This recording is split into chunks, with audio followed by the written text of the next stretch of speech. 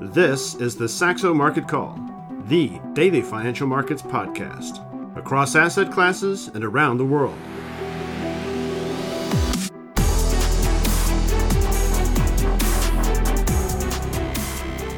Hello and welcome to the Saxo Market Call. It is Thursday, 2nd of February, 2023, and we are a day after an interesting FOMC meeting where we saw Fed Chair Powell essentially failing to push back against these market expectations for where the Fed is going with policy. There was the retention in the monetary policy statement of this phrase about further increases, plural, in the fund policy rate, but there was a money phrase or two in the press conference indicating they recognize they're reaching sort of the last shreds of what they're going to do for now on the tightening side. And it emboldened the market both to mark the Fed a little bit lower further out the curve, rates falling a little bit, 8-9 basis points across the curve, but especially unleashing a bit more risk on as we see very key levels in the S&P 500 and the NASDAQ 100 giving way yesterday. Full risk on, a benign Fed, not really wanting to make a huge statement or indicate that it was protesting too much against where the market was pricing it. There were even some very specific questions to that effect in the press conference that were not sort of answered very forcefully. So the market did feel emboldened as indicated. And I put up actually the SPY ETF and not the S&P 500 future on our slide too, because you get a sort of a warped picture because of the fair pricing and dividends, et cetera, and the forward price on the futures when you roll the futures contract, or as the futures contract is traded through times, whereas the cash index has its own technicals. And you can see that we pushed up above those highs from November, December last year. Not terribly convincing on the close, but it was still a very strong day. What are you seeing, Peter? What the sectors that were outperforming and what you're seeing in this market after this event yesterday? Well, it's the animal spirits, I guess. If you look at the 1 year momentum, you can see that a lot of the bad themes from last year are still the ones that are rallying this year and yesterday as well in the session.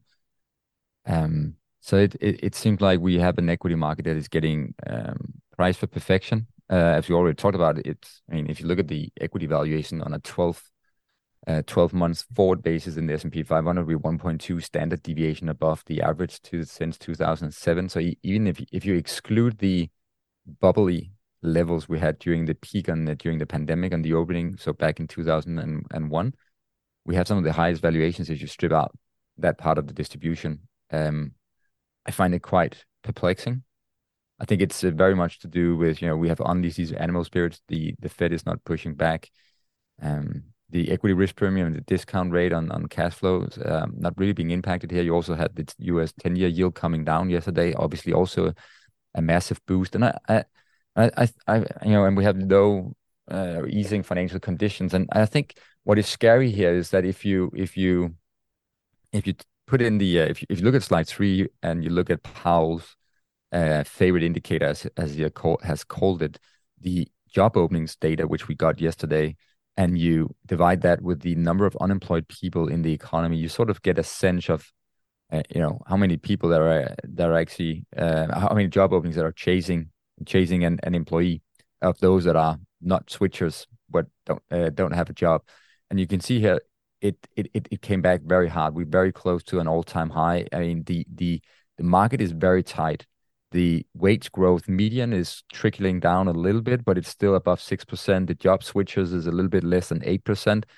I think it's maybe John, we just really unleash so much stimulus that even a policy rate at these current levels is just not enough. I find it very interesting. I think the thing that could happen here in the market and where we get spooked is actually if suddenly during the year that we come to realization that holy mow, the inflation is really sticking, and it's sticking at a much higher level than we thought. That what we buy would be my key concern here as an equity investor, because that is the thing that could take the animal spirits out and really see an equity risk premium going higher.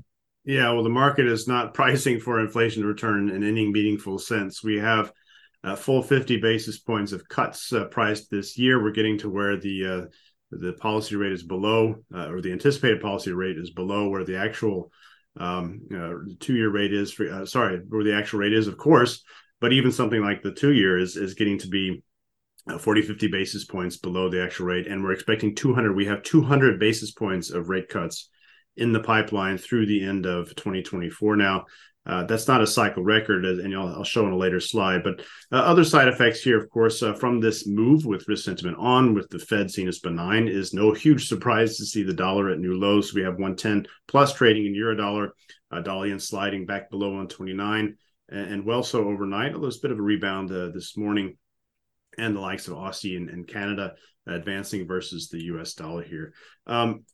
Yeah, and you put up that JOLTS survey tightening, or sorry, the job openings survey with this latest January data point there on slide 3, and then just to the point of where the Fed is priced now, you can see it on slide 4. I put my little chart with the the next 7 or so euro dollar interest rate contracts, starting with the June one, which is not changing much. Obviously, it's the part of the curve where the Fed is expected to move is getting towards the end of this year, where they're pricing for more easing or some easing. And looking forward, we have been a little bit easier in terms of the expectations out into late 2024. As you can see, the lightest gray ones there, but there was quite a move, that big notch upward, and you can see that reflected as well in the 2-year yield chart on the right, where we're getting close to those cycle lows and not that far from 4%. Pretty remarkable when we have the policy now rate now at 4.5 to 4.75%. And then the comparison with ECB, where we're looking at 150 basis points of plus of tightening. Are they going to deliver on that forward guidance today? I think they might deliver, but I think getting it above that is what I have a hard time seeing them do. And then jumping to you, Ola, since you're, of course, on this podcast as well, a really inconsistent picture here and a very complacent picture. I mean, gold is flying. It loves this easy financial conditions together with the Fed looking benign here, dollar lower. But it looks like, I guess, maybe from the crude oil settling lower, it's this whole soft landing scenario, some kind of bizarre, benign cycle. I'm overusing the word benign. Apologies for that. The soft landing cycle being one where growth comes down a bit, inflation comes down heavily enough, but there's nothing sufficiently alarming in the credit spreads and the normal recessionary dynamics to excite worries. But take us through crude oil here and gold for sure after this FOMC meeting. Yeah, we saw gold, oil basically start February with on the back foot here. We had quite a bit of a drop again yesterday, down more than 2%. The weakness was added after we had another weekly inventory jump in the US. Put in some of the slides there on slide 7. The crude inventories, gasoline, especially Cushing, which is hitting the highest level since mid 2021. And that's having an impact on spreads, basically having and putting WTI under some relative pressure. We had that recent strong build-up in speculative length based on the China economic recovery, and I think what we're getting right now is just a reality check. The market is still firmly believing or seeing a recovery in China, but we probably just have to be a bit more patient with regard to the actual impact in the physical market. So that's why it's also been taking out some of that China premium during the past week or two.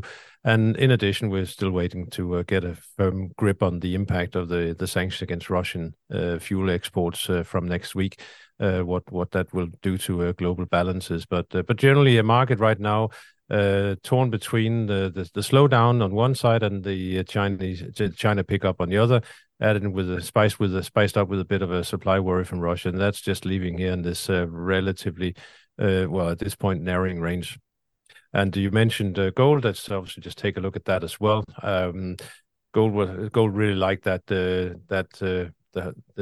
announcement yesterday, the comment that we're into a disinflationary cycle now it gave it some further wings. We have seen real yields drop to a couple of months low this morning in the 10-year area. So gold basically surged higher, and we're getting close to that 76.4% retracement, which is the next key level of resistance.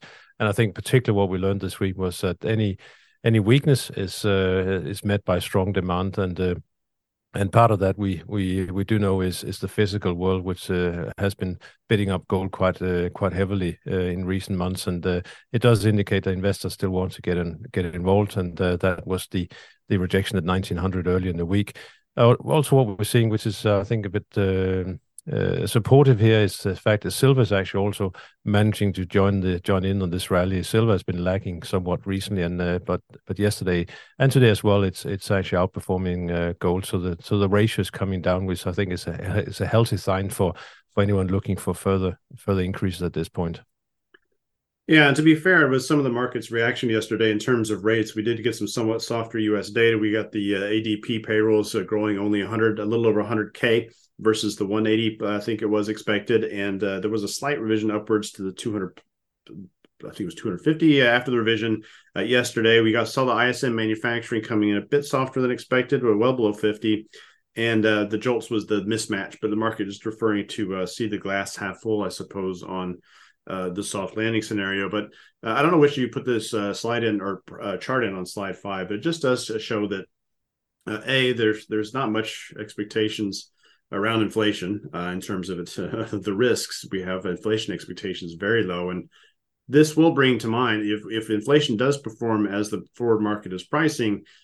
Is it a soft landing scenario, or is it because the recession is so brutal that's the only way to get through? I would argue only a brutal recession is the only path towards significantly lower inflation. But were there any thoughts either of you would like to add to those comments on the slide 5 on the long-term inflation?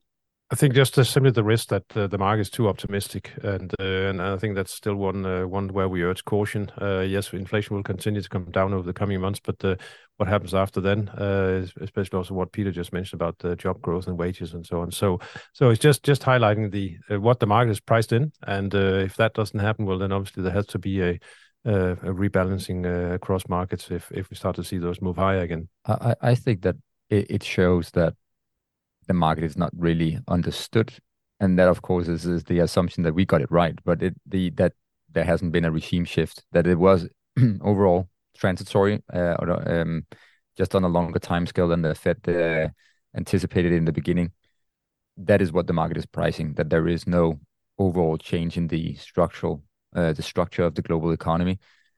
And the listeners of our podcast will know that we find that very, very unlikely, and the world has changed, and we have left one regime, which was called unconstrained globalization, and we're moving into a different regime. And I think with the talks here in Europe about a European version of the Inflation Reduction Act, I think it sets up a stage also with what China is doing, that we're moving into an era of nation states and much more involvement from the government side. And some of the private sector demand destruction that we have seen on higher interest rate has just been met by continuously high government spending and even expansion, and the European Inflation Reduction Act would just add another jolt of stimulus or impulse into the economy. So the physical world is still tight, and we have demographics in the Western world that will suck people out of the labor market exactly when we need more, and we need to do a lot of investments in the physical world. I could go on and on. It's a very long discussion, and maybe it's for a special edition podcast at one point. So that would be my take on inflation, John. Yeah, and then that brings us to today's Bank of England and ECB meetings, the preview there. And I think that the key here is, again, how much is priced for the ECB relative to the Fed. And we have a market that is very strongly believing the ECB and not believing the Fed. I think it's to me, it's at least from a trading perspective, seems a classic setup for a sell the fact on the euro. But of course, I'm not going to put my money where my mouth is on that. We did have a significant break higher. We are trading above 110 at times, at least this morning, and we have dipped a little bit back below a couple of times.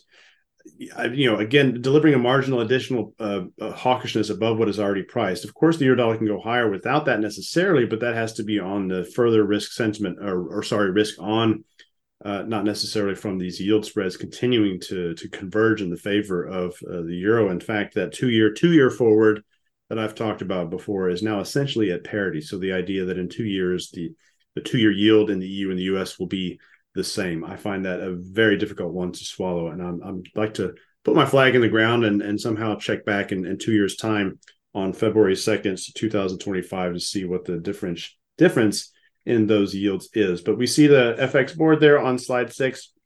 We're also put a euro dollar chart showing the dollar weakness returning. Of course, Aussie strength, euro strength.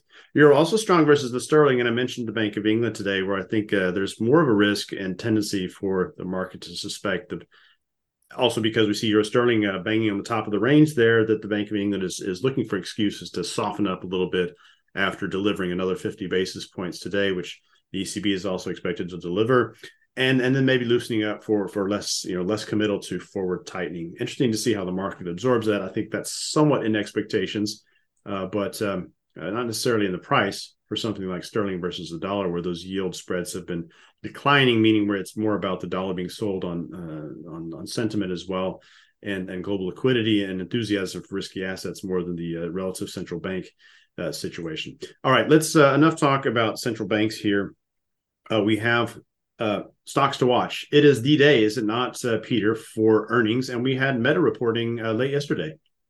Yeah, Meta reported yesterday, and one of my headlines for today's equity note is that greed trumps idealism, and I mean by that investors 3 months ago, after the previous earnings release, when Meta showed an ugly disconnect from reality, that they were afraid of the operating expense level and the capex level. And I think Mark Zuckerberg listened. He does care about money after all, and where the share price is, so you don't have a brain drain from not being able to deliver interesting stock compensation. So I think skip the headline, drop the headlines about revenue beat and earnings, etc. That's not really the engagement. That was not what the market was taking away from that earnings release. It was the fact that the reported guidance on this fiscal year's operating expenses and capex level came way below where the estimates, and the market was clearly pricing it. So I think, and at the end of the day, Meta will go for the same end goal. They are betting heavily on the metaverse. It's fine, but they're stretching out the time horizon for getting to that end goal. And Meta shares were up 20% in extended trading. Very, very, very strong response there, and what a rebound! Almost feels like Tesla. Some of the earnings to watch and stocks to watch in the early hours of trading here in Europe is, of course, Infineon Technologies. The shares were up the last time I checked 6%. Very strong guidance for the year, especially on the margin side. Infineon is a very broad, well-diversified semiconductor manufacturer, but I think the second largest in semiconductors into the car industry, and they're betting heavily on the EV transition there. So interesting results there. And then Shell, strong pricing, still very amazing cost discipline, and they had a oil and gas output that was larger than estimated by the market, and that drove a beat on the bottom line. And they also raised the dividends above expectations. So quite solid there from one of Europe's largest oil and gas majors. And if we move to the next slide, we have the calendar for today, and it is the big day. So we have the three companies, the trifecta of the technology sectors: Apple, Alphabet, and Amazon. And I've highlighted in the quarterly financial snippet there on slide 10 Apple's quarterly earnings. And as you can see, the market is expecting a decline on revenue for the fourth quarter. Our calendar quarter, the Apple is not their fiscal year is not following the actual calendar quarter, but the fourth quarter last year, calendar-wise, negative growth, as you can see, -2% expected, and then unchanged for this Q1 we're in right now. And well, I think that we have got so many news that things are deteriorating in the consumer electronics, but maybe, I mean, Apple have shown time and time again that they have a very robust ecosystem, regardless of a slowdown in the hardware. So and I would say with the animal spirits that have been unleashed also by Powell's comments yesterday, if these three companies or just two of them surprise to the upside, and especially on the outlook, I wouldn't be surprised. And you can correct me if you think differently, John. It's always good to have different opinion, but then I wouldn't be surprised to see a pretty strong rally into the weekend. Yeah. All right. And also, it could be interesting if the Fed comes out as somebody I saw commenting and is really dissatisfied with what the market is doing and taking the bit in its mouth and running with it. The Fed is just to give them the green signal for a crazy run up in risk sentiment. But let's see if there's some follow up on the Fed communications. I think that's a small risk, and also risk is the economic calendar. If we get some data, I would love some data that surprises either on the strong side strongly or on the weak side weakly, so we get a sense of what the market is fearing and what would rub the market the wrong way and what would further support this rally. So before looking at today's stuff, let's look at tomorrow's, and that's the jobs report. So would a strong hourly earnings surprise after what looks like a declining trend? Would that get some attention and or strong payrolls change, et cetera, and then the ISM services I've talked too much about in recent podcasts. So I think that's it would be great to get a positive surprise. I think it's not going to be an issue if this data is sort of in line or just confusing if one is slightly stronger or weaker. But today we do have the Bank of England, as you can see on slide 11 in the rundown here, and it is a Bailey press conference as usual. There's also the latest refresh on inflation forecast. So even if you get something not terribly clear in the statement, sometimes you can sort of read between the lines if they've adjusted their inflation forecasts significantly. The economy is looking bad, but not as bad as it was looking, and interesting to see how fearful they are of pulling the trigger on further guidance after they seem so reluctant for most of this rate hike cycle. ECB also up, again, very aggressively priced. How do they deliver? I have a hard time seeing them go above what's already in the guidance or what's already in the pipeline in terms of expectations. And we have the latest weekly claims. Those have been running extremely low and getting towards within 20K or so, I believe, of the biggest, the all-time lows we saw earlier last year. Lagarde press conference for those that enjoy a painful process or a painful thing to experience. And Swiss National Bank's Thomas Jordan speaking. I thought that was an interesting one, just if there's anything new coming from him. All right, I think that is definitely a wrap for today. And very interesting to see if this market reaction is sustained and if the U.S. data on tomorrow gets in the way or encourages what we've seen unleashed by this dovish read, basically, on the FOMC meeting and the Powell press conference. We'll be back tomorrow with the Saxo Market Call. Thanks for listening. This has been the Saxo Market Call. For feedback and questions, reach out to us on Twitter @Saxo Market Call or by email marketcall@saxobank.com.